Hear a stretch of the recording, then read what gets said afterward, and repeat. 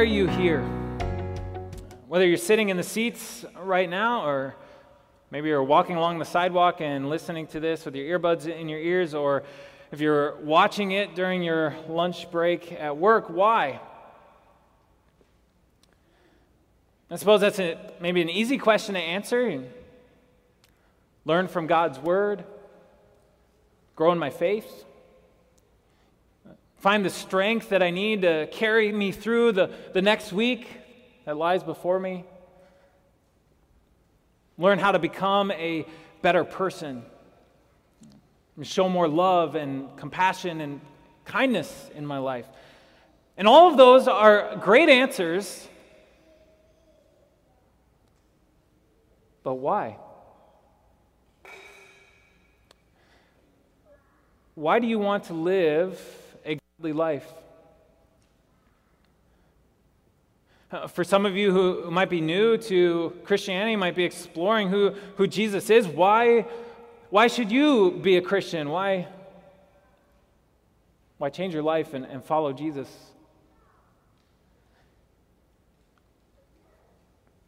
And if your why is because you want to earn earthly success and joy, well, then you're at risk of becoming disappointed and disheartened by the Christian faith, because the Christian faith will tell you and lead you to be generous with your wealth, to serve others, to give away from all that you have received. If you want to gain respect and honor and praise from other people, well, that might work out well while you're surrounded by family and friends who also adhere to the same Christian values and ethics and morals that you do, but you run the risk that will all come crashing down. That momentary high will come crashing down when you head off to college, or you get a real job, or you just get connected with your broader community. And perhaps the most dangerous one is that if your why is to earn God's eternal favor, well, you're going to be exceedingly challenged. And you're probably going to feel frustration and stress and anxiety, and you're going to wonder if you have ever done enough, because that is a monumental task and really an impossible task. Maybe your why is because you want to live a life that's going to change the world, which I think we all do.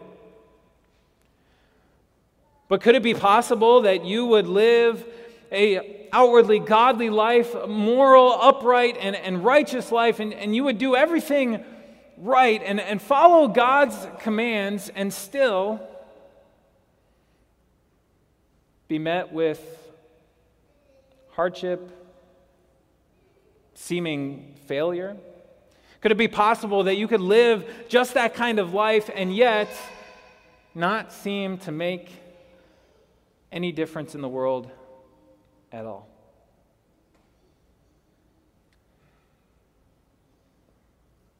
Josiah, who became king at age 8, he had just that experience. And yes, he did become king at the age of 8. My son just turned 8.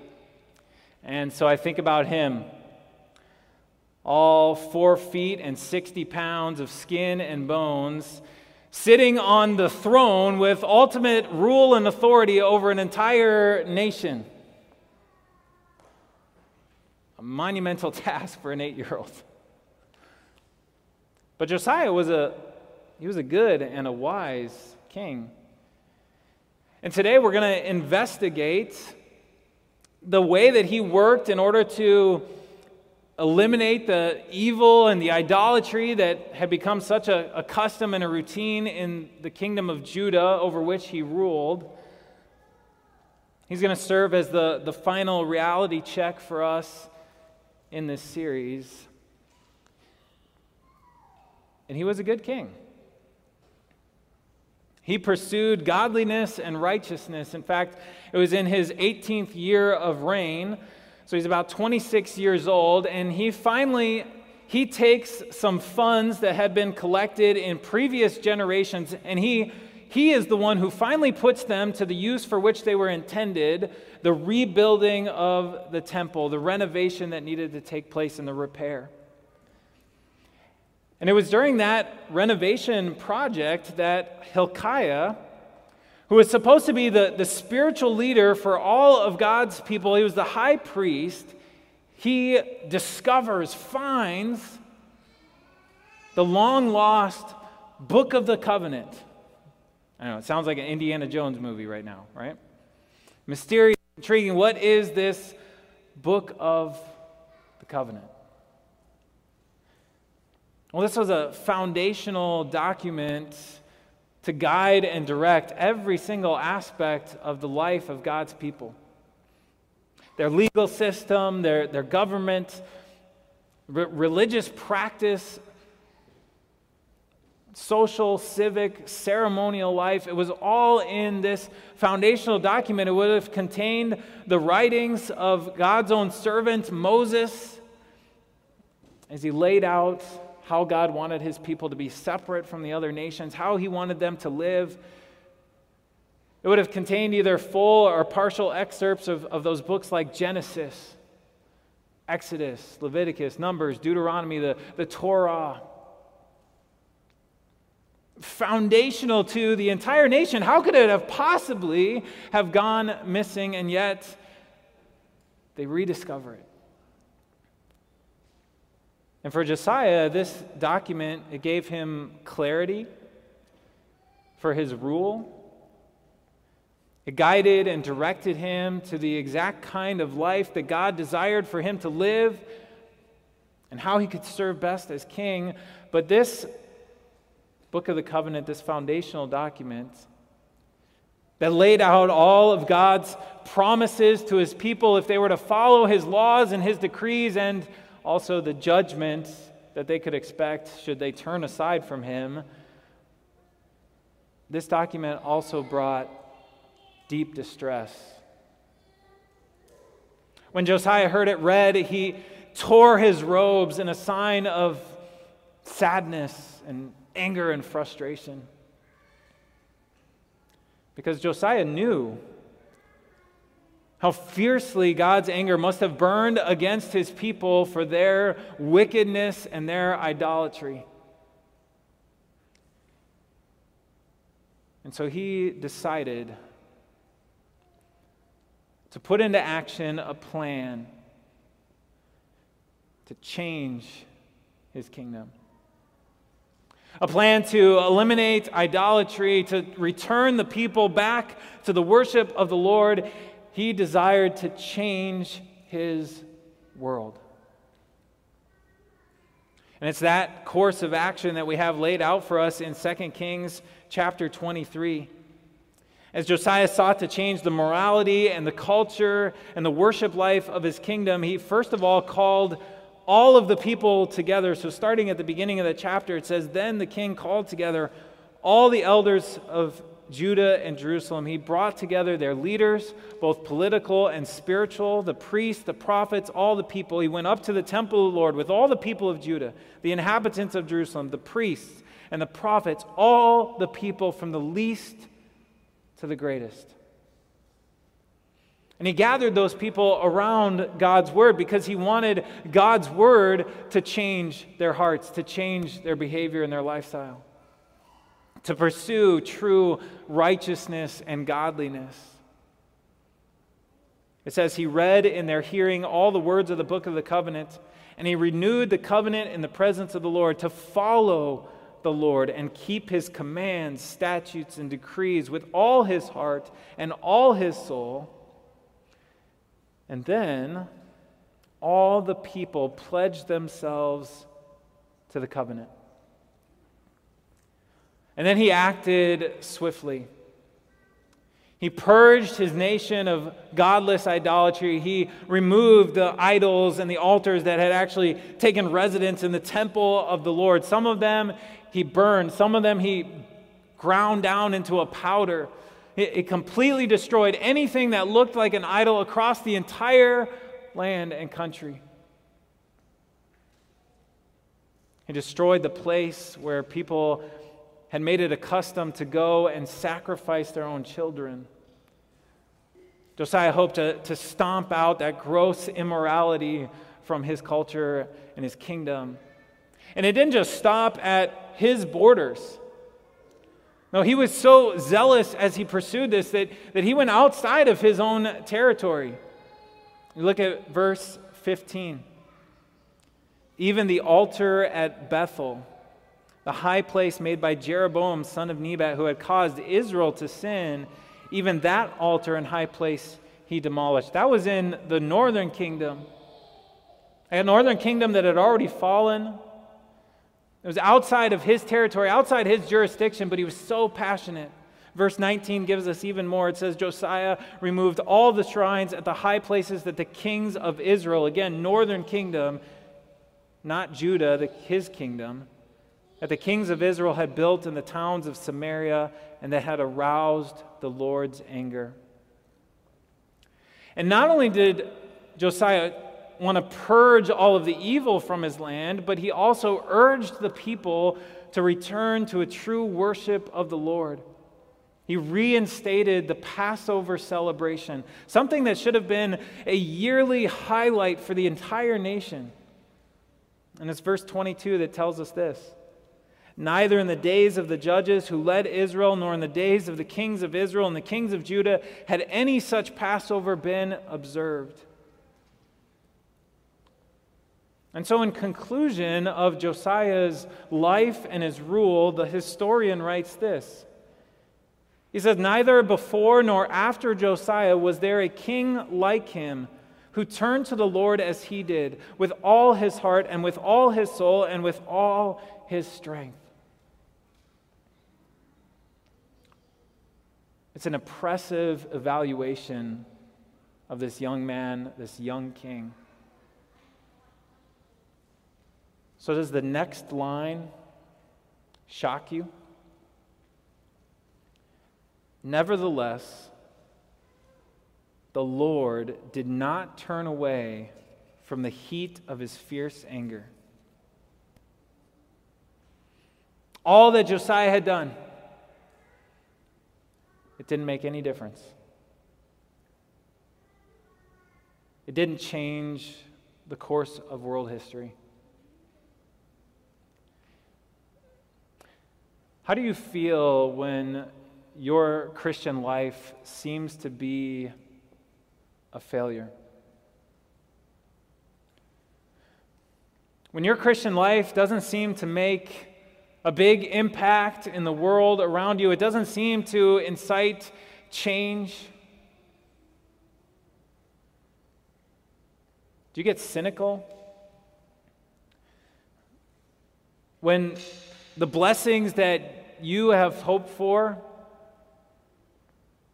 a child, a job, a home, don't seem to come to you even though you're living life the right way, but those blessings seem to come to people who go about it all wrong? Do you get angry or frustrated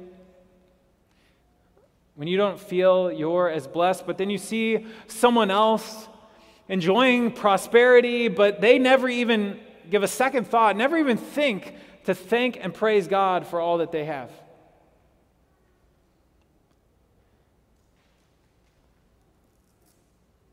Do you get angry with God when it seems like He hasn't given you the credit that you deserve for the righteous life that you are living?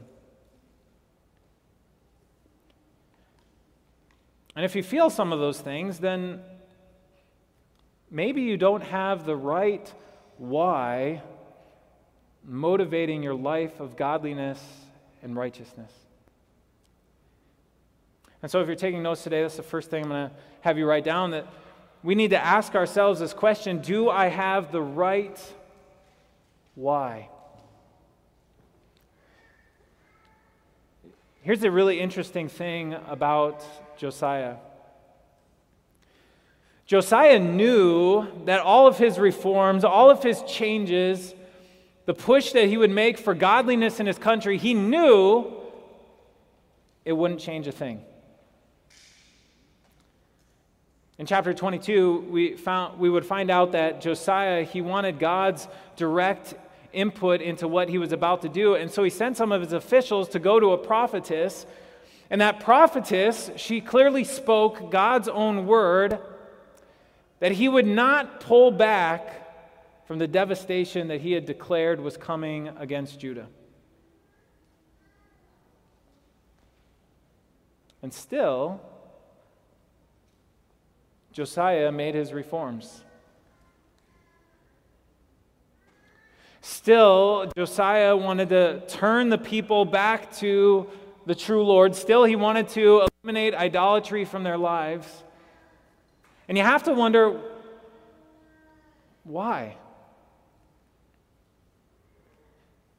If he knew that it wasn't going to make a difference, it wasn't going to change the course of world history, why?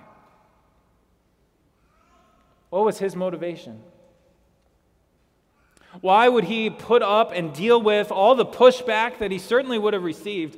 Why would he go to this monumental task? And why would he pursue it so zealously? Oh, for Josiah, it wasn't about earthly respect or recognition or success. For Josiah, it wasn't about earning God's favor. For Josiah, it was all about his desire to glorify the God who had created him, blessed him, and saved him. His why was that book of the covenant that spoke the truth of the holiness and the justice and the grace of the Lord over all creation. And it's that holiness and justice and grace of our God that we want to discover again today, and we want that to become our why. And there's a couple of key truths that we can learn about God in this section of history. The first one may shock you. God is not about second chances. I know, sometimes we like to think that way, right? That God gives us all a second chance. But do you know that a second chance really does you no good? If all God did was give you a second chance at holiness and righteousness, then you would have to live your entire life and always do good. Always be righteous. Always be holy.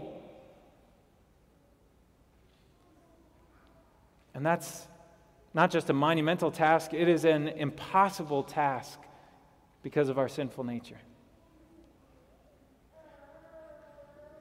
And so thank God that He is not the God of just second chances. He couldn't just give us a second chance. He needed to give us a solution that was outside of ourselves, a solution that was free from our efforts, free from the risk that we might fail at adhering to and attaining righteousness. God needed to procure a solution that we could never create on our own. And He did. He has. He sent Jesus. And we needed more than a second chance. We needed a Savior, and we have one in Jesus Christ. God is the one who has changed the world.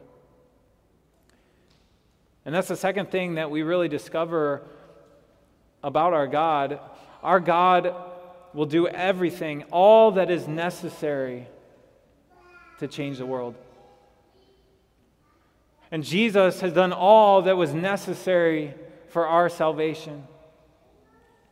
And everything that was coming, the destruction of Jerusalem, the captivity into which God's people would be carried, and all of the subsequent history, it was all crucial parts to God's plan to save this world.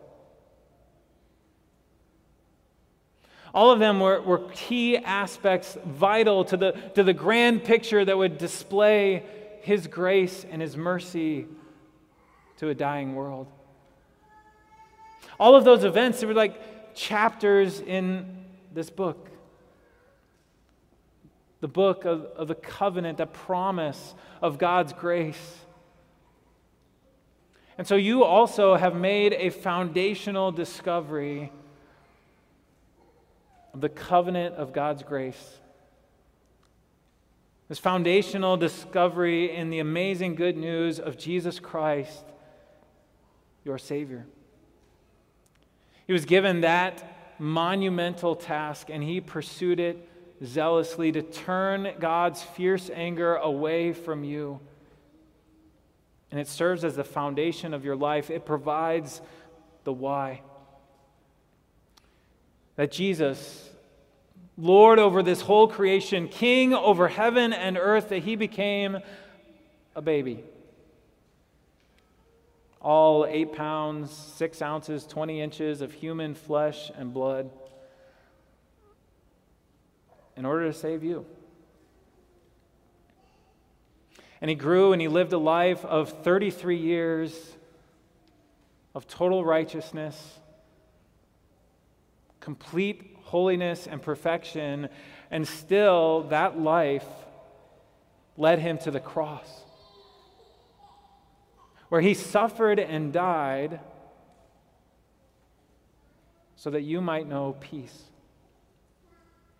So you might know the forgiveness of all of your sins. And so through Jesus' cross, every argument of the devil, it has been demolished.